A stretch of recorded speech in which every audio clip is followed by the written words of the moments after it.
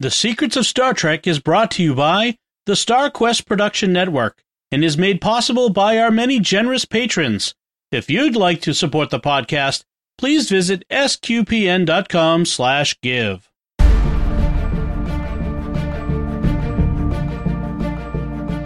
You're listening to The Secrets of Star Trek, where we discuss the hidden layers and deeper meanings found in all the Star Trek TV series, movies, and more. And today we're discussing the Star Trek movie, Star Trek Insurrection. I'm Dom Bettinelli, and joining me today on the panel are Jimmy Aiken. Hey, Jimmy. Howdy, Dom. And Father Corey Stika. Hey, Father Corey. How's it going? Folks, be sure to stick around. We have more of your great listener feedback to share at the end of the show. But first, I want to tell you how you can get your very own Secrets of Star Trek t-shirt. For those of you watching the video, you can sort of see mine on there. You're hiding behind the microphone as it should be, Dom. I'm hanging off the back of the Enterprise on that one. But you can get your very own Secrets of Star Trek t-shirt and other merchandise with the wonderful original art on it by visiting sqpn.com/merch. And I want to tell you about another show on the Star Quest Network you are certain to enjoy called The Secrets of Doctor Who, which you can find wherever fine podcasts are found or at sqpn.com/Doctor Who. But today we're talking about Star Trek Insurrection, and Jimmy, can you give us a recap of this movie? This time, Picard and the gang are drawn into a tense situation when Mr. Data goes berserk on a planet of space hippies that the Federation and a creepy race known as the Son'a have been studying. They eventually capture Data and learn that he went berserk because he was injured by a Son'a weapon, and his survival and ethical routines took control and gave him safe mode multiple personality disorder. While in safe mode, Data held the Federation and Son'a crew members hostage and told the space hippies that they were their enemies. It turns out Data was right. The Federation Council has authorized Admiral Dougherty and the Son'a to remove the 600 space hippies from their planet using a holodeck ship so that they won't realize they've been relocated. The reason is that the rings of their planet have a miraculous property that will stop and reverse aging, and the Federation Council wants to use it to help billions of people. However, harvesting the miraculous property will kill everyone on the planet, hence the relocation. Picard bizarrely decides that the Prime Directive applies in this situation, and he decides to commit an act of, here comes the title, insurrection. He sends Riker, Geordi, and the Enterprise to make contact with the Federation to alert them to what's going on here, even though they already know. And while that's going on, he and the rest of the bridge crew stay on the planet to insurrect and help the space hippies. We thus get long scenes of the crew and the space hippies trudging through the California mountains seeking shelter. However, the Son'a eventually are able to beam up most of them, including Picard and the woman Picard has conveniently fallen in love with. Picard then reveals that he learned from a DNA scan that the Son'a are really the same race as the space hippies. The Son'a had tried to take over the space commune a century ago and got kicked out, and they now need the miraculous healing property to heal themselves for some reason. And they're looking for revenge. The Son'a leader sends ships to intercept the Enterprise, which is forced to eject and detonate its warp core so it comes back to the planet. The Son'a leader also orders the Collector for the miraculous space healing property to be activated, but Picard tricks him and his bridge officers by beaming them onto the holodeck ship, where he has somehow miraculously created a hologram of the Son'a bridge. However, the Son'a leader beams over to the Collector to activate it manually, and Picard also beams over to destroy it before it can destroy the planet. Picard succeeds in destroying the Collector, and the Son'a leader dies screaming. Afterwards, Riker informs Picard that the Federation has ordered an indefinite halt to the space hippie relocation project while they review the situation, and Picard and the gang say goodbye to the woman Picard fell in love with and all the other space hippies. The end. So, before I get your overall impressions, there's just a few interesting facts I just want to throw out there. Today, as this episode of Secrets of Star Trek releases, is the 25th anniversary of the release of this movie, which was... Oh, that's funny. Completely unintentional. It's just a coincidence, which is really fun. Wow. I remember seeing it in the theaters with my dad. Yeah. I remember going to the early matinee. I would go see Star Trek movies as soon as they were out. It's directed by Jonathan Frakes, who plays Will Riker, of course. Written by Michael Piller, who was famous for being a writer on, I think he was like early writer on Next Gen, but then went to DS9. Yeah. When Next Gen ended. He quickly moved off of DS9, though. He was only there in the beginning. He handed the show over to Ira Bear. Right. And then which is when it got good. Yeah. Yep. So that's it. Father Corey, what are your overall impression of this movie? It was, if it had been a TNG like 2-parter, it would have been okay. Of course, because it's a movie, they had to amp up the humor, and some of it, in my opinion, fell really flat. It was just kind of ridiculous. Cringy. It didn't really fit. Yeah, it was cringy. Some of the scene of Worf basically going back through puberty was kind of like, we don't need that. Data, of course, trying to play the humor up with Data's character. Just that's I didn't like a lot of that, of course. And then there was the space hippie aspect of it, but it wasn't bad. It just wasn't great either. It's just kind of kind of there. Yeah. How about you, Jimmy? Well, they dropped the numbers after Star Trek VI, but the rule holds true. This movie has 2 serious strikes against it. The first one is this is the 9th Star Trek film. And as everybody knows, the odd-numbered Star Trek films are inferior to the even-numbered Star Trek films. So it's going to be inferior for that reason alone. It's also going to be inferior because Riker shaves his beard in this movie. Yep. And as everybody knows, Next Gen is only good when Riker has the beard. It's in fact, it's led to a TV trope being named after it, whereas jumping the shark is when a TV series starts to get bad compared to what it used to be. Growing the beard is when it starts to get good compared to what it used to be. Because beard good. The 3 bearded guys. At least in the case of Jonathan Frakes for Next Generation purposes, yes. So it's, in my view, this is a really mediocre film. Yeah. It has a serious, not only does it have cringe moments, some of which are meant to be humorous, but they're still cringe, which we'll talk about. But it also has a ridiculous core element, a series of ridiculous core elements. But the big one is Picard leading an insurrection over thinking the Prime Directive applies here when it clearly does not. Yeah. Right. And applying it over one commune of 600 people who aren't even the totality of their race, as he learns. Right. So it's just a ridiculous setup, which became clear to Michael Piller when he showed a draft of the script to Ira Bear. Ira Bear is a really good writer. And Piller recalls how Ira came into his office, and Ira was known for always wearing sunglasses. And he comes into his office and takes off the sunglasses for like the first time ever and says, Mikey, it's just a ridiculous premise. Also, right. We'll get into why it's ridiculous, but it's a ridiculous premise. Pillars famously said that he came up with the idea for the planet where people get younger one morning while he was applying his Rogaine, which is used to be a hair growth thing. It still is, I think. Yeah. So you never hear about it. There's new. Of course, it's a generic brand now. Oh, okay. Well, as far as my overall impression, I'm in broad agreement with you. There are elements I like. I kind of like some of the dumb humor, the cringy stuff. I laugh.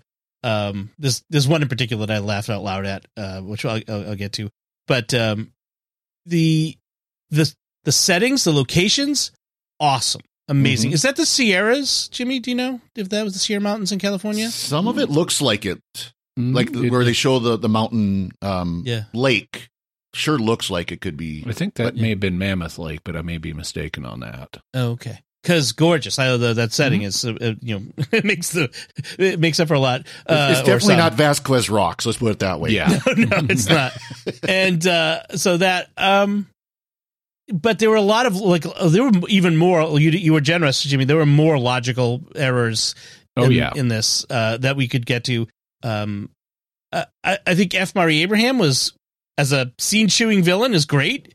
I think that was kind of I liked him in that, and he gets to be the villain screaming at the end as he dies. So that he was pretty good in that.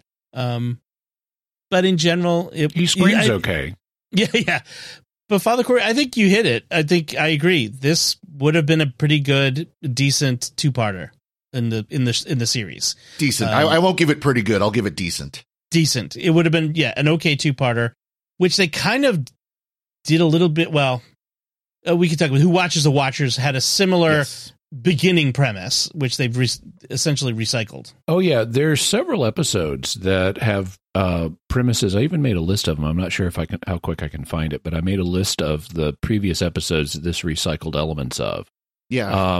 It Who had Watches the Watchers though was the clearest one, just because it was, okay, they didn't learn off that problem, so let's do it again. The duck blind.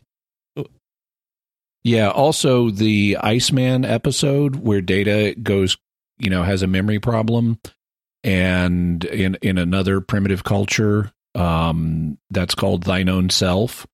And also the let's transport people using a holodeck without them from a primitive culture without them realizing it episode with Worf's brother, which was called Homeward. Yep. Right. Yes. All recycled elements. One other thing I should mention that I think is just an interesting note is this is the first feature film to have all the visual effects be CGI, which you could kind of see. There was some primitive, it looked a little, some of the space CGI was a little primitive, but it wasn't the space CGI that I noticed. It was the space hippie child's pocket puppy. Yeah. There was clearly that there were some elements. There were a few places where like a modern PS5 or Xbox One game would have better graphics. Yes. I mean, it just shows its age. This is a 25-year-old movie, but I don't give hold them that. credit. I don't hold that against it though, because they just were working with what they had at the time. Just like you watched the 1960s Star Trek, special effects aren't great, and neither are the sets. Yep. Right. I think it's an interesting historical note of the movie. The setting in the setting within the Star Trek timeline, this was in the midst of the Dominion War. DS9 was still running, Voyager was running at that time, and so then they had to get Worf off of DS9 again and back into the movie, like they did in the last one in First Contact. But this is in the midst of the Dominion War, and that kind of plays a very small part of the motivation for why their Federation Council approved this is because they're desperate about the war. They want more people to help them fight the war. Right. Yeah. This is in the final season of DS9, so it's the end of the Dominion War when things are really bad. Right. So the themes, if you want to talk about it, like there's a whole theme of the two sides of humanity. I mean, this is kind of you talk about space hippies. We have the idyllic and innocent, beautiful people living simply in tune with nature, and then the ugly, diseased, high-tech, evil, jealous of their it's a Jekyll and Hyde sort of thing going on. Heavy-handed. Yep. Very heavy-handed. I'm not sure it would be done any better today if they wanted to do something like that, but and then they don't have quite the idyllic, because it turns out that they actually do have advanced like warp technology and things like that, and they just keep it under wraps. They have it and they use it, they just keep it under wraps.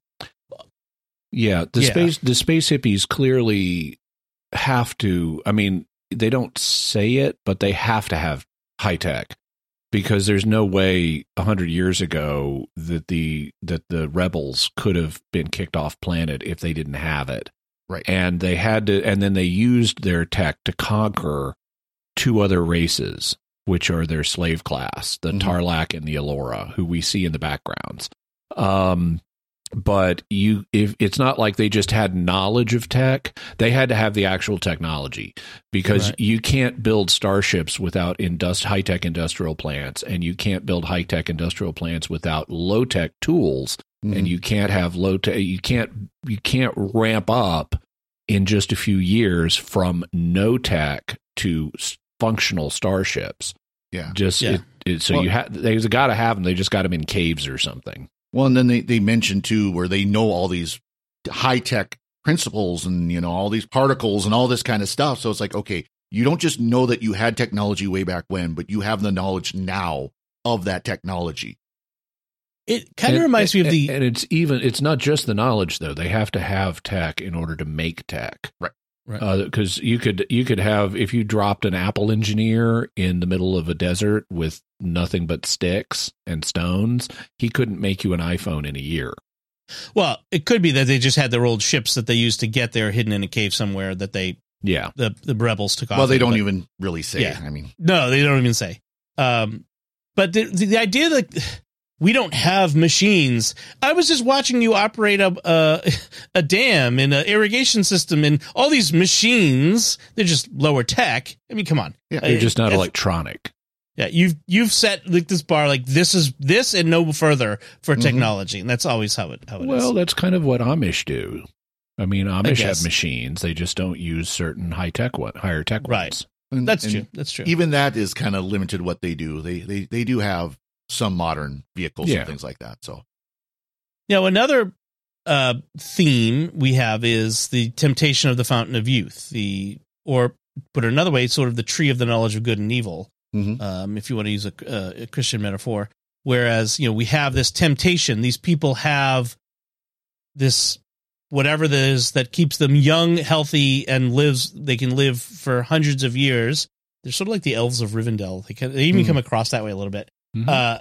And this temptation of others to take it from them. We want to take it. And so there's an interesting theme within the movie around this idea. Like the higher tech people come in and they want to take the specialness of the people who are less powerful than them. The little truth to power thing going on there. And that kind of culminates in what is essentially a metaphor of Native American forced relocation. To me, that's what it comes across as to me. Well, and many other cultures that have faced that, not just Native Americans, but that is something that has happened many times in human history. And they even kind of, poke at it in the story where we've not learned from this in the past, Right. This also leads to one of the key problems with this. So according to the Federation Council, the Prime Directive does not apply here. And the Federation Council is absolutely right. Because number one, the space hippies know about and clearly have warp technology. So it doesn't apply for that reason. Also, they're not native to this planet. They are not naturally immortal. It's not like the universe determined that you're going to grow up on a planet that's going to make you immortal. They moved here, and that means this planet is a resource. And the law has a concept that no one ever mentions in this that in real life would be used to handle this issue. The concept is eminent domain. Eminent domain occurs when someone has a piece of property and there is a compelling reason that property needs to be used for another purpose than what the person wants to use it for. And you can compensate the person and take the property. And this is used all the time in, like when a district, let's say, needs to build a freeway or some other, some other thing, and it's going to have to go through somebody's property. Well, you pay them for their property, and then you claim their property under eminent domain so you can build the freeway that will benefit the entire community. Well, that's essentially what we have going on here. They're living on this planet that has rings that could benefit billions of people. So you would not sneakily move the people off their property in the middle of the night without them realizing it, which is stupid. You just go to them and say, I'm sorry, but You have a valuable resource here that can help billions of people. Can we work out a deal? And if they say no, then you say, okay, I'm afraid we're going to have to relocate you, but we will offer you compensation. And if they had been handling this the way we would in real life, we wouldn't have a movie. Right. And so they have to handle it stupid. Well, and Picard then suddenly decides the prime directive seems to apply here when it clearly doesn't. right. And his best analogy is the forced relocation thing. And okay, yeah, forced relocation's bad, but eminent domain is essentially a small-scale forced relocation, and that's what they're talking about here. We're talking about closing one commune and moving it to another planet that'll be just as good, and we can compensate them for this planet. Well, but if they've got this miraculous radiation that keeps them young perpetually, they've got the fountain of youth. Exactly how much money would it take to convince someone to give that up? Well, you don't have, that's the thing about eminent domain. You don't have to the person's, they don't have to agree to the compensation you offer. It just has to be, it's supposed to be reasonable. And they can continue to benefit, because if we're going to use this to benefit billions of people, we can use it to continue to benefit the space hippies in their new commune. And there's also the just as good, which you won't have because you'll have to use these artificial injections or whatever, however you get this radiation into people. Then, but no, I agree with your point, but it does end up still being the forced relocation, right? Unjust forced relocation. You know, I feel like Pillar unintentionally or intentionally puts a line in the script that really outlines the problem with some of these TNG movies, which is he has Picard say, "Remember when we were explorers in Exasperation?" I wrote that line down too. Precisely, yeah. Picard gets in the elevator with the next gen crew on their way to this diplomatic reception, and he says, "Can anyone remember when we used to be explorers?" And it's like, yes, I can, and that's part of the problem. Yep, right. There's also another line where I think the problem with this story really shows through, which is where he's talking to Admiral Dougherty, and Picard needs to come across as Mr. Righteous, you know. So he's chewing out Admiral Dougherty. He's being insubordinate, but he's saying things like, you know, tell me when does it become wrong? If you're saying it's okay to relocate 600 people, what does it take for it to become wrong? Is it 1,000? Is it 10,000? Is it 1,000,000? When does it become wrong? And if I'm Admiral Dougherty, I would have turned that around and shoved it down his throat. When does it become okay, Captain Picard? When it's 500 people? When it's 100 people? When it's one person? When can you relocate somebody? And it's just, we're arguing over numbers, and as if that was a determining factor, and it's just not. At some level, it's okay to relocate people. It's not a huge humanitarian tragedy if you invoke eminent domain. You shouldn't do it badly, which our government often does, but it can be done in a reasonable way.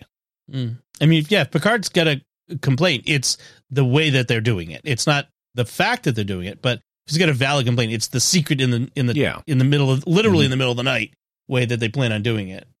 Which is also stupid, because even if you relocate people, oh, by the way, they never explain why they have a cloak on a holo ship. Yeah. This is technology violates the Treaty of Algeron. Have that note? Should not be a Federation cloaked ship in these circumstances. But if you do have a cloaking ship and you with a holodeck in it, and you take them to a new planet and you plant them on the new planet, you know when they're going to realize they're on a new planet? The next night. Because they're going to see the stars and notice the constellations are all wrong. And so, because people who live in low-tech societies watch the skies and they don't have television, they're going to look at the skies and notice what the stars are doing and use it for planting their crops and stuff like that. And you just screwed up their whole system. Well, it's going to be actually the next morning when they wake up and notice the geology has changed. And, of course, by that time, too late. See ya. Yeah. They're warp 9 out of there. So yeah, I didn't get why the ship had to be cloaked anyway, except to make a a funny, thing because they've hid it under a lake anyway. So it's not like it's where anybody's going to stumble on it except Data. Well, apparently did. Someone did. Yeah. Yeah. Well, then you have the creepy Federation spying on people from duck blind things, which is just kind of like, this has always been creepy. Even when TNG did it in Who Watches the Watchers, like this. How would they build this hidden outpost without anyone noticing? It's literally like, it's like an observation deck in a zoo, looking at the creatures. It's right there. I know how I do it, but I don't know how they did it. Knock everybody out and then build it? Well, that's one way, but you could also use transporters to transport out lots of dirt from inside that mountain, and then you just need to slap on the holographic interface at night while nobody's watching.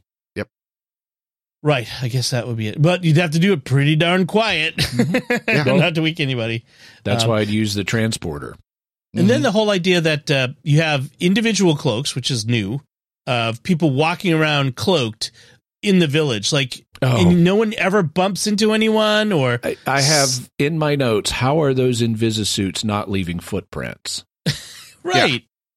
And then, of course, eventually they start, when they're chasing Data, they throw everything up out of whack and they start running into stuff. And I guess it doesn't matter anymore. They're still trying to stop him. You're running into people at this point. You might as well take it off and just, you've revealed the game here. You mean you never just tripped over your own 2 feet and got thrown back 5 feet in the process? No. Yeah. Had my market stand blown up. Yeah. Data's safe mode multiple personality disorder also seems stupid. Yeah. Why would that be the sort of the default? I get default, at his fundamental level, ethics routines are there to prevent him from being used to do bad things. I get that. But this is it is a complex idea to decide that it needs to be, that he needs to take these actions as the default safety mode of some sort. Yeah, it's like, why is his regular conscious mind not able to do this for itself? Yeah. Well, and you would think that if he has a safe mode like that, I mean, yes, ethical subroutines should kick in, but you would think it would be flight mode. It'd be get to safety, figure out what's going on, get yourself fixed, don't hurt anyone along the way. Which is actually what we saw in that Brothers episode of Next Gen, where at a distance, Nooney and Sung activated Data's safe mode in order to bring him to him. Right. And he was just very focused on this one purpose. He's not trying to hurt anybody, but he is trying to get to Dr. Sung. Right. It was interesting characterization of Picard early on, before they get to the Briar Patch, the area.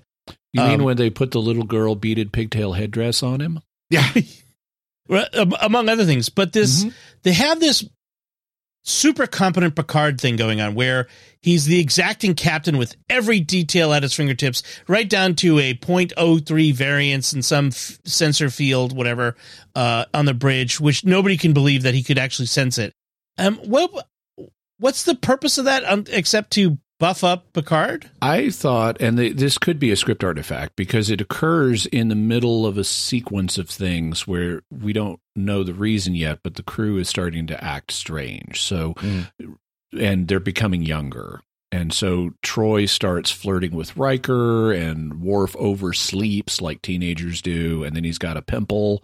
And then Picard hears this tiny misalignment. Well, young people have better ears than older people. They can hear higher frequencies, which in fact is used against them because there is a device known as the mosquito that is used to discourage young people from loitering in places.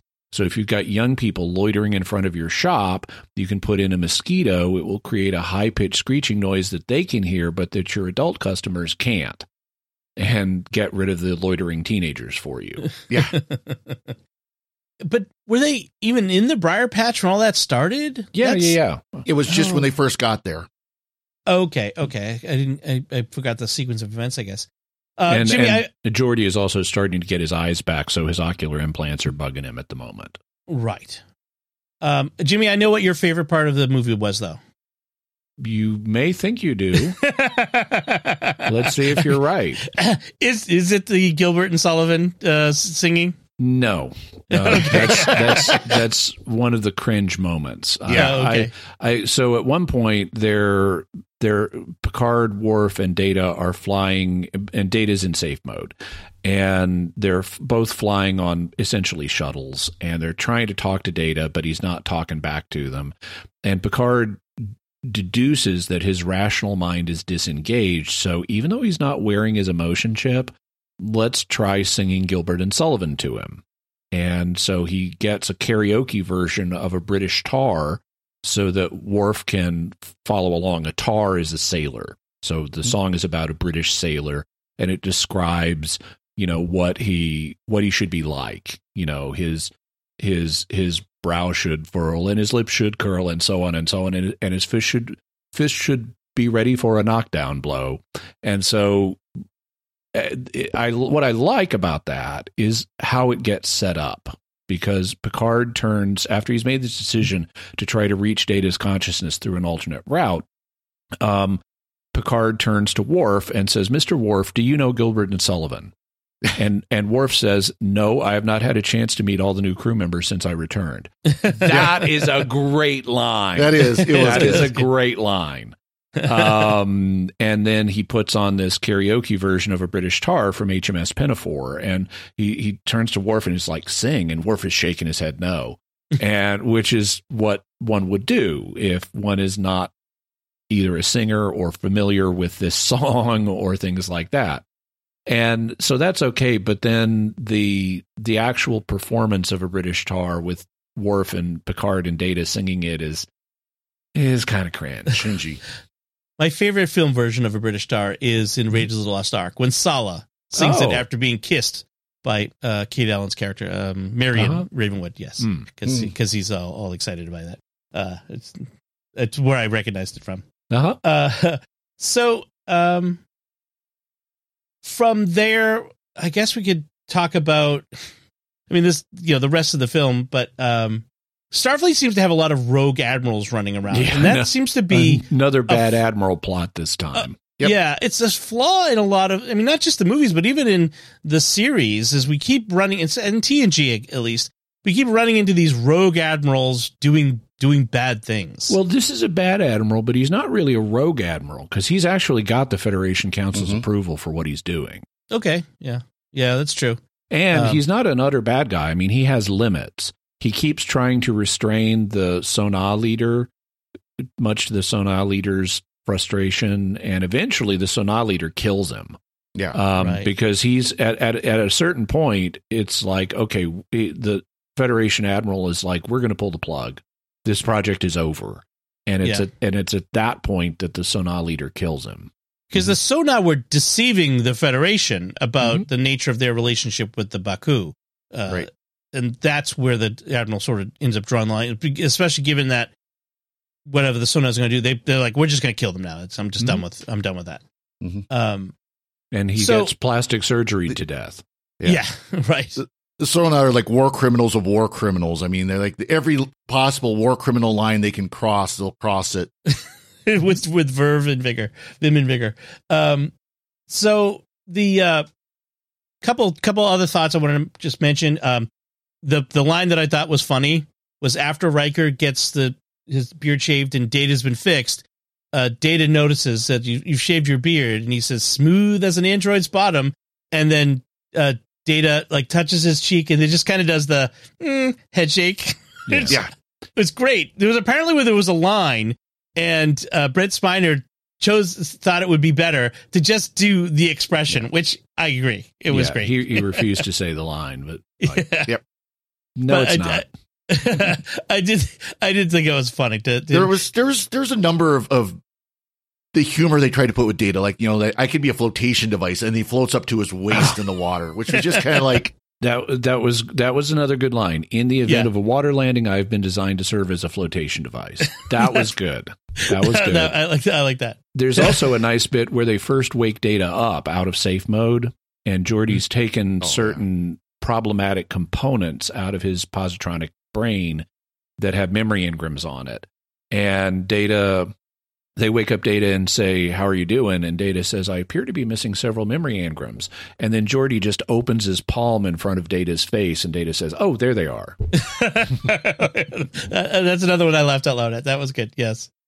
So another element that we have here, which seems this random insertion, is this whole concept of the one perfect moment, the single perfect moment in time, where time seems to stop. Although apparently on this Baku planet, it does. Mm-hmm. This seems like an odd insertion. What was this? Do you think was this a native aspect of the Baku? Something to do with the planet? I mean, what was that about? Well, but then the way they show it when she's hurt is it's not really stopping time. It's just you lose awareness of time. And somehow, like, she's hurt, so her biology slows down or whatever, so that they can then get to them. Because they go from them stopping time, and all of a sudden, Dr. Crusher's doing the hypo spray. The sand falling from the ceiling slows down, and it's inconsistent because if you perceive things around you as slowing down, you're actually you're mentally speeding up. Yep. And so that would make the time between when you get injured and when Dr. Crusher gets to you seem longer, not shorter. Right. Yeah. Yeah. That was, it was an odd insertion into the whole story. And I think they wanted it to be part of the love story aspect. It's just given Picard and Anij, that's the woman's name, something romantic to do. Okay. And they didn't have to have the special effects because I'm sure all of us have had our times where instead of losing track of time and time flying, we're so focused on here and now that it does seem like time doesn't go, or we're bored. Time seems to drag, Yes. Yeah. I've been in those meetings. So, we do get to see the captain's yacht. We mentioned last time, previously on the season finale of Lower Decks, we rarely see the captain's yacht in use. Well, this is the other time we actually get to see the captain's yacht in use. And I was mistaken. My memory was that its name was the Calypso after Jacques Cousteau's ship, but no, actually its name is the Cousteau. Right. We get a Calypso later. I think it came up. I forget what it was, but we talked about the naming. And we do get a Calypso later. So let's see. Just trying to think of any other things that I wanted. They're using the poetic, using the holographic ship trick against the Baku, the trick that they were going to use. I mean, against the Sona, the trick they were going to use on the Baku. I guess that's. I mean, Darty gets a little bit, like you mentioned, he gets a little bit of a redemption, but he does descend to further depths because he gets to a point where he okays the destruction of the Enterprise, the flagship of the fleet. This crew, which has saved the Federation and the universe multiple times, but he approves or okays that destruction, and that's the ultimate betrayal. I don't know that he approves it being destroyed exactly. I think they're kind of deliberately ambiguous on that. He approves sending ships to intercept it, knowing that conflict may result. Right. Okay. Yeah. Any other thoughts on this one, Father Corey? The only one is Sochev, the leader of the Baku, male leader of the Baku. Looks familiar if you've watched 80s action, grew up with 80s action series. Daniel Hugh Kelly is the actor's name, and he was Hardcastle of Hardcastle and McCormick. If you remember that series. Gosh, that's a throwback. Yeah. So that's it's like he's like, wait, he looks familiar. Oh yeah, I remember that series long time ago. How about you, Jimmy? Any final thoughts on this one? There's a bunch of stuff I could nitpick at, but one thing that was nice in this is I think for the first time in Star Trek we had drones in combat. Where the Sona are using these drones to tag people so that they can be beamed out of this environment where you normally couldn't lock on to somebody. And so these drones are flying around shooting people with little darts. And our heroes, therefore, have to shoot them and smash them when their gun jams and things like that. And having drones, they're a part of combat now. Yeah. And so having drones in combat is a good development for Star Trek. How'd they get those transport inhibitors all the way up the mountain ahead of time? No. It's because of a mineral. They say there's a mineral that inhibits, and they also are using transport inhibitors for where the mineral isn't present. Right. But this opens they have up, them on them. Yeah, this opens up another plot hole, which is, well, why don't you just beam them as close as possible to this area, so you just have to then walk into it instead of trudging all the way from the village? Right. Because it already was a short movie. It was, like an hour 45 with credits. Yeah. So they had to expand it a little bit. So at least the actual story was an hour and a half. Yeah. So also one thing that I was annoyed by is there's this scene where Anij, wow, is she hardcore flirting with Picard? Oh yeah. There is a moment where she turns to him and says, "I wonder if you're aware of the trust that you engender." And it's like, wow. That's almost Take Me Now. Yeah, pretty much. Yeah. Would you trust me to take you out to dinner and get a cup of coffee? Yeah. So, wow, that was coming out of the blue. That is an incredibly suggestive line. She's 300. She knows what she wants. Well, I guess so. More than 300, Yeah. But then as they're walking along, this is at night, so it can be romantic. For some reason, there's like a quilt on a stand in the middle of a colonnade they're walking through, and Picard fingers the quilt for like half a second and says, "Extraordinary craftsmanship," and it's like, dude, it's a quilt. I mean, if you want to say something is extraordinary craftsmanship, the audience needs to see it in bright light, not in shadows like this is. But it's only just a quilt. There's only so much you can do with a quilt. And you just ticked off all the quilt fans. Hang on. Hang Go on. ahead. You can do impressive stitching with a quilt. But there are many very skilled people who make quilts. But how you could glance at it for half a second and come in the dark and come to the conclusion that it is extraordinary craftsmanship. Yeah. That's unbelievable. And it pops me out of the story because, clearly this line is just inserted as a setup for Anij's next line, which is, this is made by apprentices. They'll be mature craftsmen in 40 or 50 years. And it's like just to show that everything is so much better on the space hippie planet. Well, I should tell you sometime about the time my wife dragged me through a 2-hour exhibit at the Museum of Fine Arts of quilts. Uh-huh. Yeah. I'm not denying that quilts I can be agree. very impressive, but not the way they've set this up. I did a lot of, that's a nice quilt. That's a nice quilt.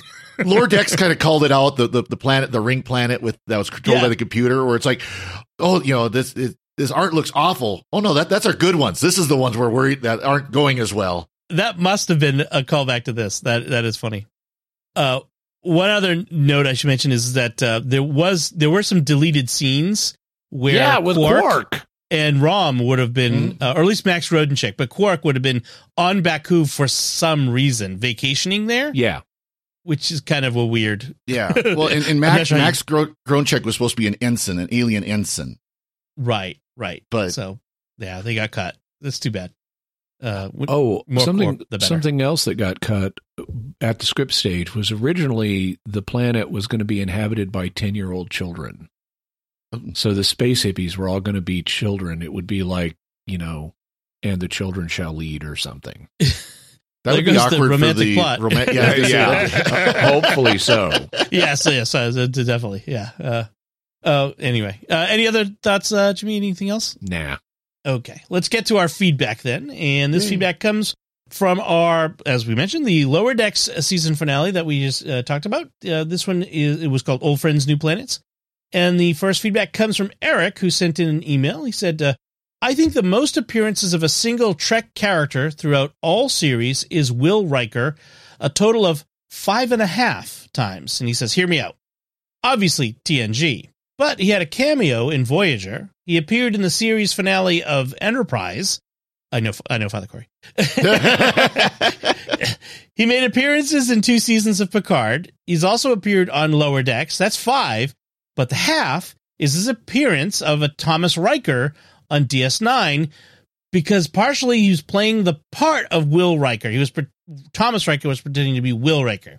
So there's the half. Yeah. Q is the next closest with 5 appearances, 5 different series, but he did not make an appearance in Enterprise. So we can quibble on the technicalities of Thomas Riker's appearance on DS9, but Q and Riker have a 5 series arc. They've been in 5 series, even better than Worf. So Dom comment about, I know Corey is, Father Corey, I was joking about how, there's this fan fiction episode of Enterprise. It really wasn't part of the series, but it supposedly has Will Riker and Deanna Troi, and kind of joking about that the final episode of Enterprise never actually existed. It's just kind of one of those things you pretend it doesn't happen. So, but I think, we were talking about in the Lower Decks episode about whether Will Wheaton may have shown up in the most series, but or clearly Michael Dorn, right? But clearly, Riker and Q. I should have thought of Q. Yeah, I think Michael Dorn in terms of being a main character. Yeah, right. And I think you could say that yes, Riker shows up in the DS9 episode. Just it's his transporter clone. Right. And then like Michael Dorn as Worf's grandfather in Star Trek. Yep. What's 6 Undiscovered Country? Undiscovered Country. I was trying to remember that. Anyway, then the other feedback we have is from Flying Car 100 on YouTube, who wrote, "Would the Mark Twain thing actually work?" That was we're having 2 people dress up as Mark Twain on a riverboat on a holodeck and settle their differences by Mark Twaining each other. Never the twain shall meet. I think it depends on discussing issues over whiskey in a night, like sitting on a nice riverboat like that. That sounds congenial. We could handle that. Yeah, limited amounts of whiskey. Limited. Otherwise, it could lead to fist fights depending on whether people are happy drunks or angry drunks. Right. Yeah, I'd like to see it tried anyway, but we'll see. All right, thank you for your feedback. We do appreciate it. And so to wrap things up, we'd like to take a moment to thank our patrons who make it possible for us to create the Secrets of Star Trek, including Julie L., Blair N., Sarah S., Patrick M., and Dawn B. Their generous donations at sqpn.com/give make it possible for us to continue the Secrets of Star Trek and all the shows at StarQuest, and you can join them by visiting sqpn.com/give. And we'd also like to thank Victor Lambs, who edited this episode. So that's it from us. What did you think of Star Trek Insurrection? You can let us know by commenting on the show at sqpn.com/trek, our Facebook page at facebook.com/StarQuestMedia, send an email to trek@sqpn.com, or visit our Discord community at sqpn.com/discord. You can watch The Secrets of Star Trek on our YouTube channel at youtube.com/StarQuestMedia and leave a comment there as well. We'll be back next time when we'll be discussing the Next Generation episode, The Big Goodbye.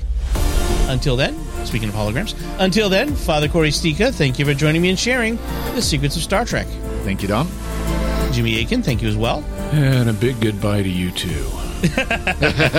And once again, I'm Dom Bettinelli. Thank you for listening to The Secrets of Star Trek on StarQuest. And remember, in the event of a water landing, I have been designed to serve as a flotation device.